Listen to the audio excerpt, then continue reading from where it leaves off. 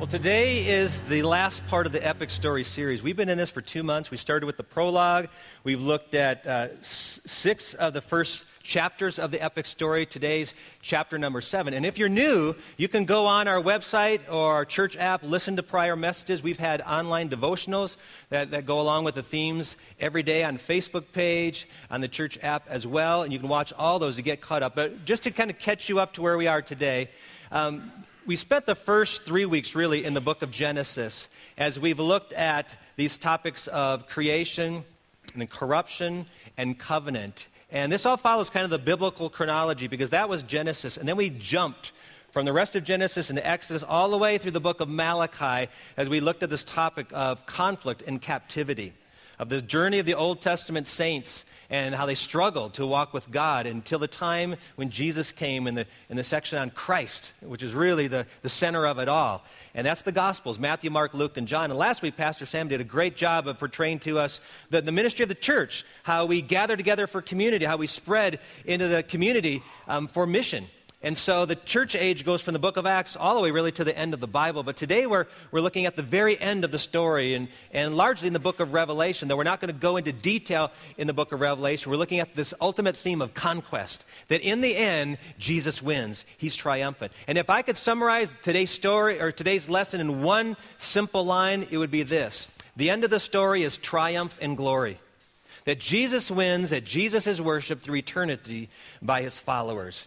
And so as we go into this last message today, I'm going to ask you, as we talk about how to be ready for Jesus' conquest, how to be prepared for his coming, his return that the Bible talks about, that we would truly be ready. And so to prepare our hearts for today, would you pray with me? Lord, we come today, some of us, very busy schedules, frantic weeks, some with a lot of questions. But we pray, Lord, that today that you'd speak to our hearts through your word. We pray, Lord, that we would be stirred to action, to live more fully for you, Father, that you would use us as part of this story, Father, to accomplish your purpose on this earth. In Jesus' name we pray. Amen. Years ago, I remember watching the trilogy of Back to the Future. And I didn't know this until recently, that there is a picture in the second episode of the Back to the Future trilogy that says the Chicago Cubs win the World Series in the year 2015. Now, I grew up as a Chicago Cubs fan, and that's sweet news to me. And if you didn't see it, here's a brief clip from that episode of the story. Hey, kid, come $100, will you, and help save the clock tower?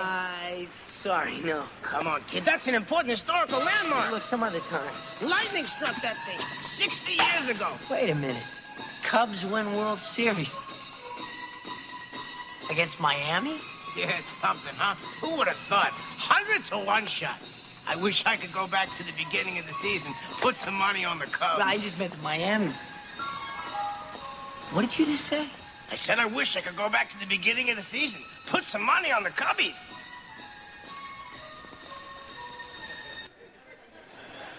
If you knew the Cubs were going to go to win the World Series, wouldn't you put something on the line? Well, here's the truth. This book tells us who wins in the end. And this book tells us with prophecies what's going to happen, that Jesus wins triumphant in the end. Wouldn't it make sense to gamble on him? Wouldn't it make sense to put it all on Jesus Christ? Wouldn't it be foolish if you knew that was true not to give it all for him? See, we're looking at this story today. And the Bible has so many prophecies that were fulfilled in Jesus' life and will be fulfilled in the future. And so I want to spend a few minutes looking at some of the things to come that are in the book of Revelation. Now, some of you may be disappointed because I'm not going to go into a lot of detail in the book of Revelation. This was revelation given to one of Jesus' disciples, the disciple John, who was in prison on the island of Patmos. And while he was there, he received this really weird series of pictures, a lot of symbolism, a lot of numbers, and people have wrestled and argued for ages of what it means. And some people have laid out detailed explanations of every piece of that, and others have looked at that and seen it as more symbolic, as picturesque, of the numbers aren't literal numbers, and the beast isn't a literal beast. It's a symbolic of something that's spiritual and evil. And I don't know, and I don't have the answers to all those questions, but I do know this, that the truths and the major themes that we read in the book of Revelation, every Christian should agree on. Because Jesus is coming again, and there are things that will begin to unfold in the end of time. And so here are 5 themes that we can look forward to, 5 expectations of the future. Number 1 is the spectacular return of Christ. The spectacular return of Christ. Revelation chapter 1 says, "Look, he is coming with the clouds, and every eye will see him, and even those who pierced him. And all the peoples on earth will mourn because of him. So shall it be. Amen. I am the Alpha and Omega, says the Lord God, who is, and who was, and who is to come, the Almighty." Christians believe that Jesus will return. Now, there's some debate over, is he coming 2 times, 1 time in a hidden coming and a partial coming, and 1 time more fully and in grandiose fashion. But we know for sure Jesus is going to come again. And it says every eye will see him. And people will mourn because of it. But doesn't that surprise you?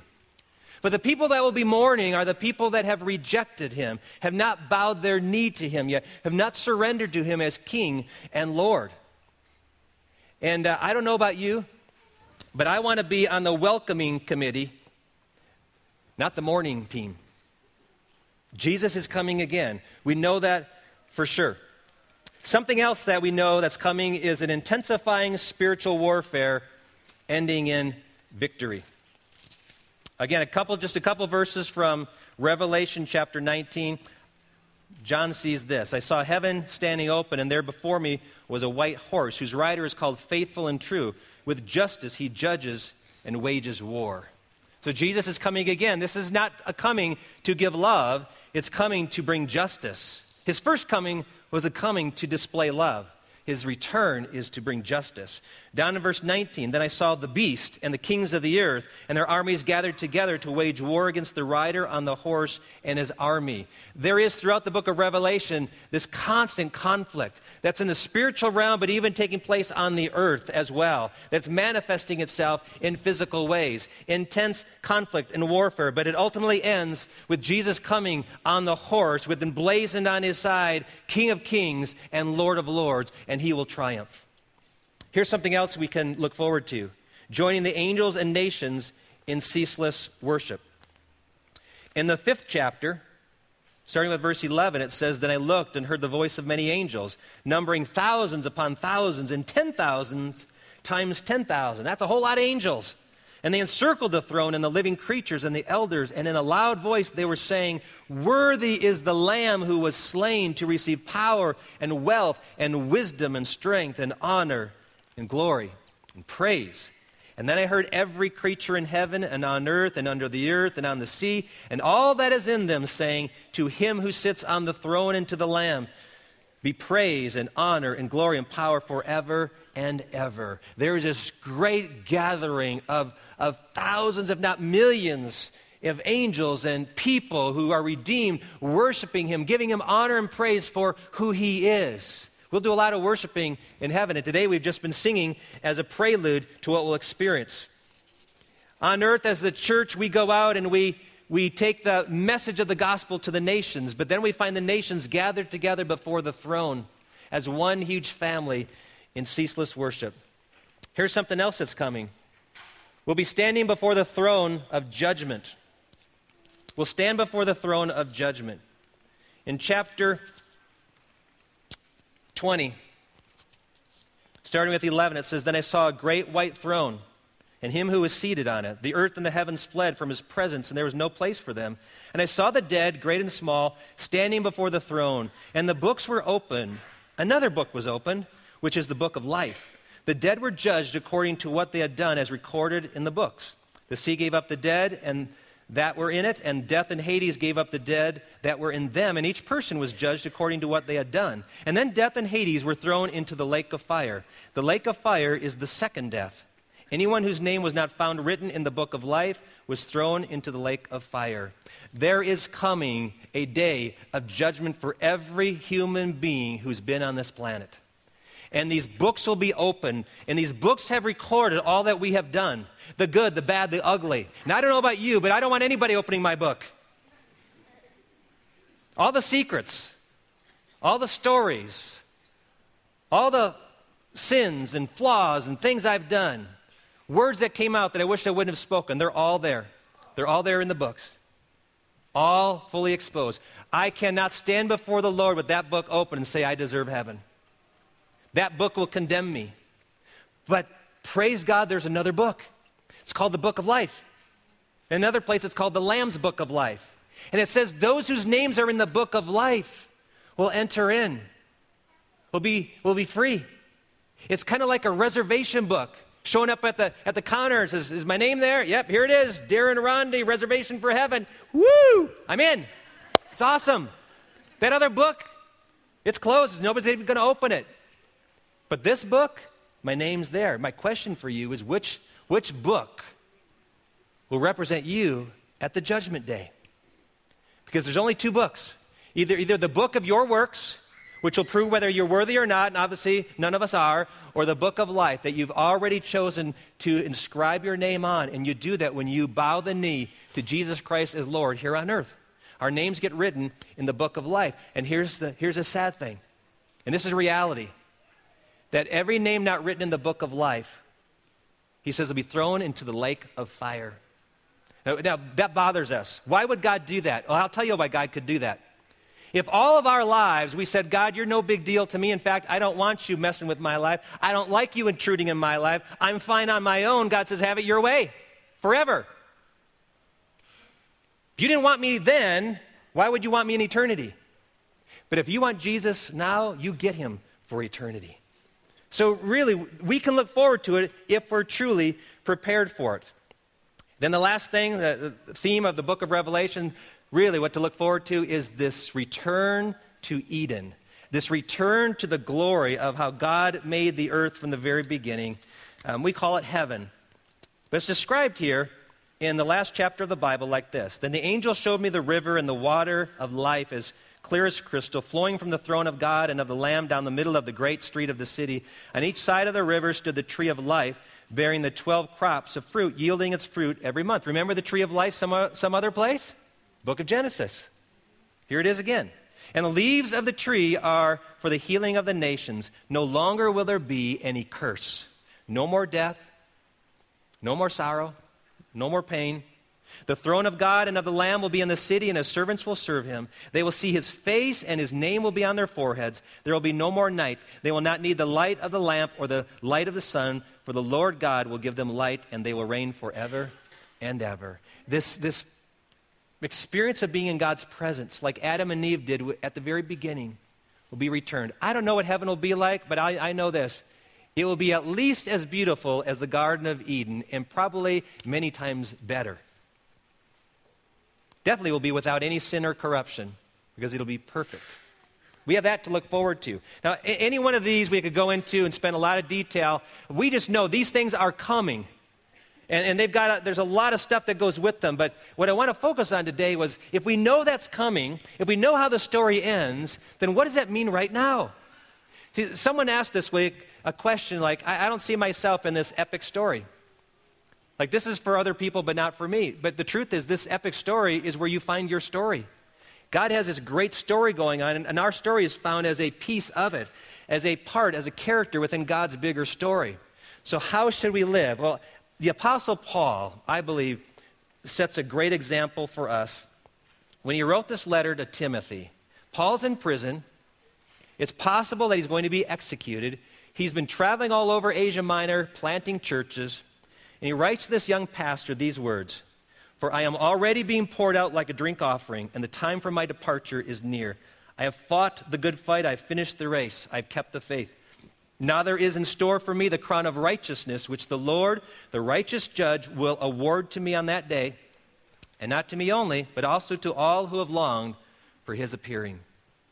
When people are looking forward to the appearing of Christ, to his second coming, they live in such a way that shows that they are ready for that. And Paul says, I'm ready. I'm ready to depart. In fact, that word depart means to kind of untie the knot of a ship that's been docked. It's like, I'm ready to set sail for my new home.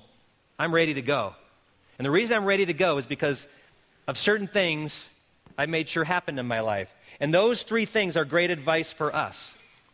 First, he said, I fought the good fight. And you and I need to heed that and fight the battle.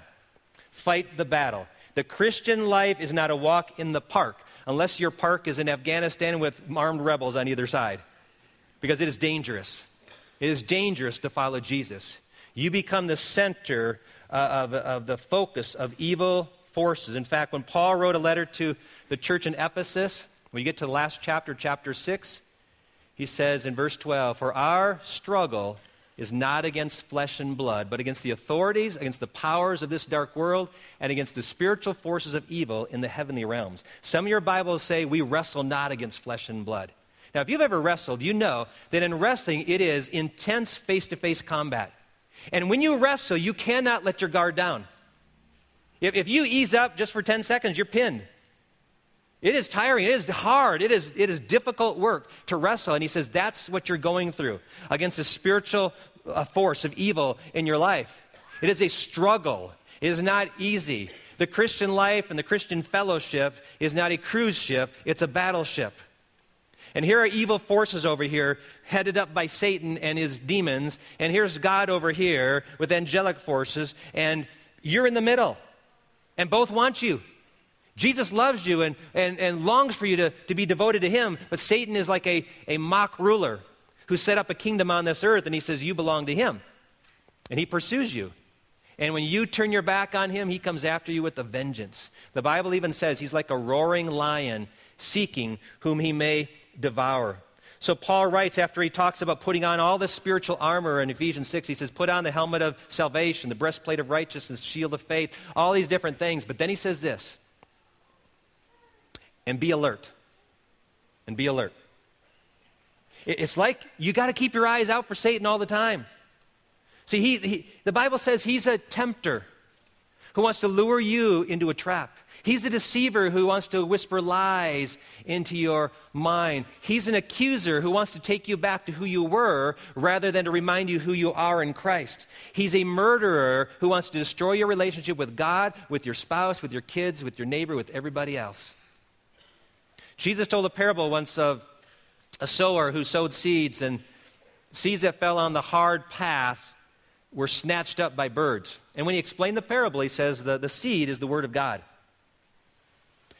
And when the seed does not penetrate the soil, the evil one snatches it away. One of the reasons I urge you that every time you open up God's word, every time you have a quiet time, every Bible study you go to, every church service you come to, that you need to consciously say, God, my heart is open to you. My mind is open to hear what you have to say. Because if you don't, here's the likelihood. That word will sit on the surface of your heart, and before long it's gone. You'll forget it. You'll walk away saying, that didn't apply to me, had nothing to do with me. Well, because you didn't even offer your heart. You didn't till the soil of your soul first. And if you don't do that, the word's just going to sit there and it's going to seem irrelevant to you. And Satan says, good, that's for me, I'll take it away. Years ago, a group of us went to Tanzania, Africa, and we had a fun day where we went to a nature preserve. And during the lunch hour, we sat beside this big pond where the hippos were bathing, and there were birds flying overhead. And the guide reminded us that when we receive these boxed lunches, that be careful, because the birds like to take things. And if you've been at a picnic, sometimes birds come around, they pack and take things, but you've never seen birds like these kite birds. One of the kids opened up their boxed lunch, took out the piece of fried chicken, and instantly it was snatched out of her hand. Because those birds will swoop down in, I swear, less than a second. They're way up there, and they're here. And so the rest of the day, we're all sitting around kind of opening up these boxes, kind of eating food like this, because those birds they're so sneaky. They're so fast. And Satan's just as fast. You open up, crack in your life, he zooms in there. And you know some of the times when Satan really has access to us? When you're angry, when you're discouraged, when you're depressed. You know when else he likes to? In fact, I think this may be the biggest time, when you're successful. Because when you're proud, you're basically laying yourself out before Satan, who identifies with the sin of pride. And that's when you believe a lot of his lies. Be alert. And then he goes on right after that and says, and keep on praying for all the saints. Your biggest weapon against the evil one is prayer.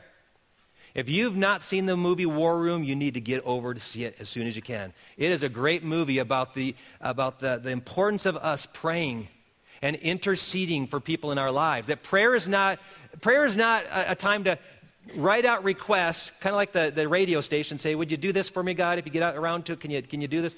Prayer is a time where you wrestle and says, God, you do not have my kids. I'm interceding for them in Jesus' name. They belong to you. I cover them with your blood.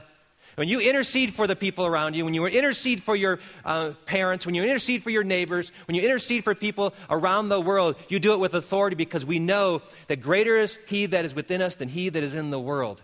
And we wrestle not against flesh and blood. That's why it's not physical weapons we fight with. Prayer is our biggest weapon against the evil one. And many of us are very casual and nonchalant about prayer, but you need to get serious about prayer because the stakes are so high. And what God will do through prayer will amaze you if you allow him to. So as we stand against the enemy, it may be best just to kneel and fight him that way in prayer. So fight the battle. Then he goes on to say, I finished the race. That just really means to finish your assignment. Finish your assignment. Complete the assignment. Paul went from being a disciple hater to a disciple maker because he experienced a transformation on the road to Damascus when Jesus encountered him. And Paul, who was out to persecute Christians, turned around, and God then gave him this assignment. You will be a light to the Gentiles. You will take the gospel to the ends of the earth. And so Paul did that with his life. And I think the reason God chose Paul was because the disciples had such a hard time getting outside of Jerusalem. They had a hard time getting outside of the Jewish community. God had to smack Peter on the side of the head with this vision of a sheet with animals on saying, hey, I made all people. They're all worthy of this. But Paul really became an aggressive missionary to take the gospel to other places. Do you know that in sharing the gospel, we speed the Lord's coming? In Matthew 24, verse 14, it says, and this gospel of the kingdom will be preached in the whole world as a testimony to all nations, and then the end will come. Well, if Jesus says the gospel will go to all nations and then the end will come, we can't sit on our bottoms and just say, Jesus, come, Jesus, come. We've got to get out there and share the gospel with those who don't know to speed his coming. And I don't know when that's complete. I don't know when the gospel's gone into every language and every tribe and everyone has at least an opportunity to hear. But there will come a time when that occurs and Jesus says, okay, it's time. And we speed the coming by investing in taking the gospel to others. We do that locally in the community, but we do that even further. We have missionaries that go all around the world. In January, we've got a young couple in this church going to Indonesia. Indonesia has the highest population of Muslims in the world. And it's not easy to share the gospel there. You've got to live it out in your lifestyle. And so Ben and Heidi Fisher are going there, and we as a church are sending them. We're their primary support as they go into this dangerous area to take the gospel. And why would we do that? Why would they do that? Because those are people Jesus loves. Those are people Jesus died for. And they need the opportunity to hear. And so we as a church have an opportunity. When we package up Operation Christmas Child shoeboxes, they put in there a pamphlet about Jesus. And some kids find the Lord through that generosity. When people walk in the door on Sunday morning here at this place, we have an opportunity. See, I look at Sundays as our open house to the community. It's a time when people come in. We even advertise it on the corner, and we have greeters at the door, and we do our best to remove obstacles. And if you're a guest today, we plan today for you. We pick music for you. We pick sermon topics for you. We've thought of you. Not that we don't benefit, but our goal is to help introduce you to the one we've come to know as Lord and Savior. And we want you to know and surrender and bow your knee to this one named Jesus. What is your assignment? What place do you fit in there? We've got people who lead small groups for children. That's their piece of sharing this story with others. We have people who stand, I said, welcome people as they come in the door. That's their piece in helping people come to know Jesus. We have people who go into the community in different ways, and that's their role. But what is your assignment? What has God given you in the way of resources, gifts, time, opportunity? Whatever your assignment is, fulfill it so that you'll be ready when he comes back. And then he goes on to say, I've kept the faith, which simply tells us to maintain our faith. I received a note from a child this week that said, Thank you, Pastor, for teaching our church. And by the way, the epic story is frightening. And I think it's those bumper videos at the beginning that are pretty intense. But honestly, today's is kind of frightening. You read through the book of Revelation, kind of frightening, especially for kids. It's a story. It reminds us that it is not easy to hold on to your faith. And when this was first given to the believers, they were being persecuted by Roman authorities. There were Christians who were getting executed for their faith. And if they stood up for Jesus, they could die. And so they were told to hold on to your faith. 7 times in the letters to churches, there's 7 small letters in chapter 2 and 3 of Revelation. There's one phrase repeated in every one of those letters. To him who overcomes. Or to the one who is victorious. God will give a reward. God will give favor and blessing to. But you've got to overcome. That means there's obstacles, there's burdens, there's conflict. Jesus said if they persecuted me, they'll persecute you also. And it's not going to just happen in the future. It's already happening. If you're a Christian in the Middle East and ISIS comes to you, we've watched Christians have their throats slit for their faith. Here in America, 2 weeks ago, at a small college up in Oregon, a gunman entered the college, killed 9 people. And of those people, he began to ask them what their faith was. And if they said they believed in Jesus, he said, you're going to go see him in a minute. Boom, shot him in the head. Let me ask you, the gunman held a gun at your head and said, do you believe in Jesus? What would you say? Let me ask you a harder question. If you're a parent and you've got a kid in college and your child is asked that question, what do you want your child to say? See, there's a price that we sometimes pay for loyalty to Jesus. And you go through the Bible, it's not all sunshine and roses. You find Christians who are tortured, who are punished, who are crucified, who are sawed in half, thrown to the lions, punished in just horrible ways. And so you have to hold on to the faith. But if we hold on to the faith, there is stored up for us reward. Reward. In fact, Revelation 21:7 says this. Those who are victorious will inherit all this, and I will be their God, and they will be my children. Paul gives this picture here that his life is like a drink offering poured out. I get this feeling that Paul says, God, I've given it all. There's hardly a drop left. I finished the race. I fought the fight. I'm holding on to my faith. What's more, I'm ready to go if you're ready to take me. I'm reminded of Mally Whitley, whose service will be 2:30 this afternoon. Mally was 93 years old. Up until recently, was still teaching adult Bible studies.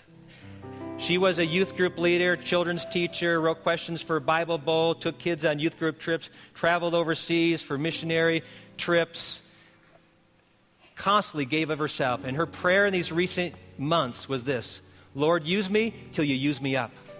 In other words, her life was a drink offering being poured out to the Lord. And you know what bothered me sometimes about us? Is we have people who will actually jump around church to church or drop out of things saying, I'm not being filled anymore.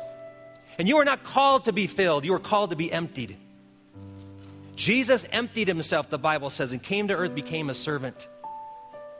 I don't come to church to get filled. I come to give. Now, if you're new here and you're visiting, there's a time to be filled. There's a time to come to the Lord. He fills you.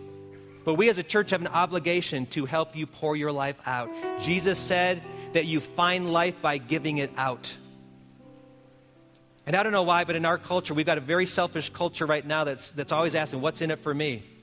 Why should I give? What's in it for me? Why should I go to church every week? What's in it for me? Why should I go to a small group? What's in it for me? Why should I go serve on a mission trip or do a shoe buy? What's in it for me? You know what? There's a voice in my home, and I'm not going to tell you where the voice comes from because she'll be really mad if I give her name. But every once in a while, I'll complain about something in the house, and this voice will say, "Well, who said it was about you?" Kind of humbling. It's not about me, and frankly, it's not about you. It's about Jesus and his mission and his calling. And we've got to move beyond asking ourselves, "What's in it for me?" to ask, what's in it for God? In fact, you know the reason I give, the reason I come to church on Sunday, the reason I go to a small group, the reason I do all these things, very little has to do with what's in it for me. I do it because there are people who need to be encouraged, people who need to be loved, people who need to be taught, people who need to be helped. And when you pour yourself out, you find your life. That's why this month we're giving you all kinds of opportunities to pour yourself out, because you will find great joy in doing that. So now we come to the end of this epic story, the story that Jesus is doing in this world, and we're invited to be part of it. And we need to be asking a question, not God, how do you fit into my life, but God, how do I fit into your story? And I know this, that the people that live in light of the second coming of Jesus, who pour themselves out for Christ, they're the ones who are ready. Well, thanks for listening and watching online this week for the final installment of the Epic Story series. We're so glad that you've joined us. And I hope that through the course of the series that you've realized that Jesus Christ really is the central figure in the entire Bible. From the beginning of creation all the way through the kings, through the captivity and the judges that brought them out of it into the New Testament, even where we are today and our future is all about Jesus Christ. So I hope that that's a truth that you can just kind of breathe into your life and understand that you are living as a part of His epic story. And the amazing thing about it is that He wants us to be a part of it. He wants us to be a part of His story. So I hope that maybe you've made a decision, whether it's this week or in previous weeks, to become an active part of that story. And maybe that means just getting involved as a Christian in the world and making a difference for Jesus. Maybe that means for the first time in your life, you're going to become a part of His family. For the first time, you're going to enter into that story. And I hope that that's where you are right now. But if you're not there, or you need some guidance, or you just need to be walked with through this time, then please go to our website, pikespeakchristian.org, and connect with us on there. Let us know what you need prayer for, and let us pray for you. Let us know if you need us to contact you, and we will walk through this season of life with you. So please find us, contact us. We are praying for you in your journey right now. Now, coming up next week, we are starting a brand new series on generosity. It's going to be an amazing time, and I hope that you'll continue to tune in and watch online, or if you're local to Colorado Springs, I hope that you'll come by Pikes Peak Christian Church and join us as a part of this family. And until then, I want you to know that I love you, Jesus loves you, and God bless.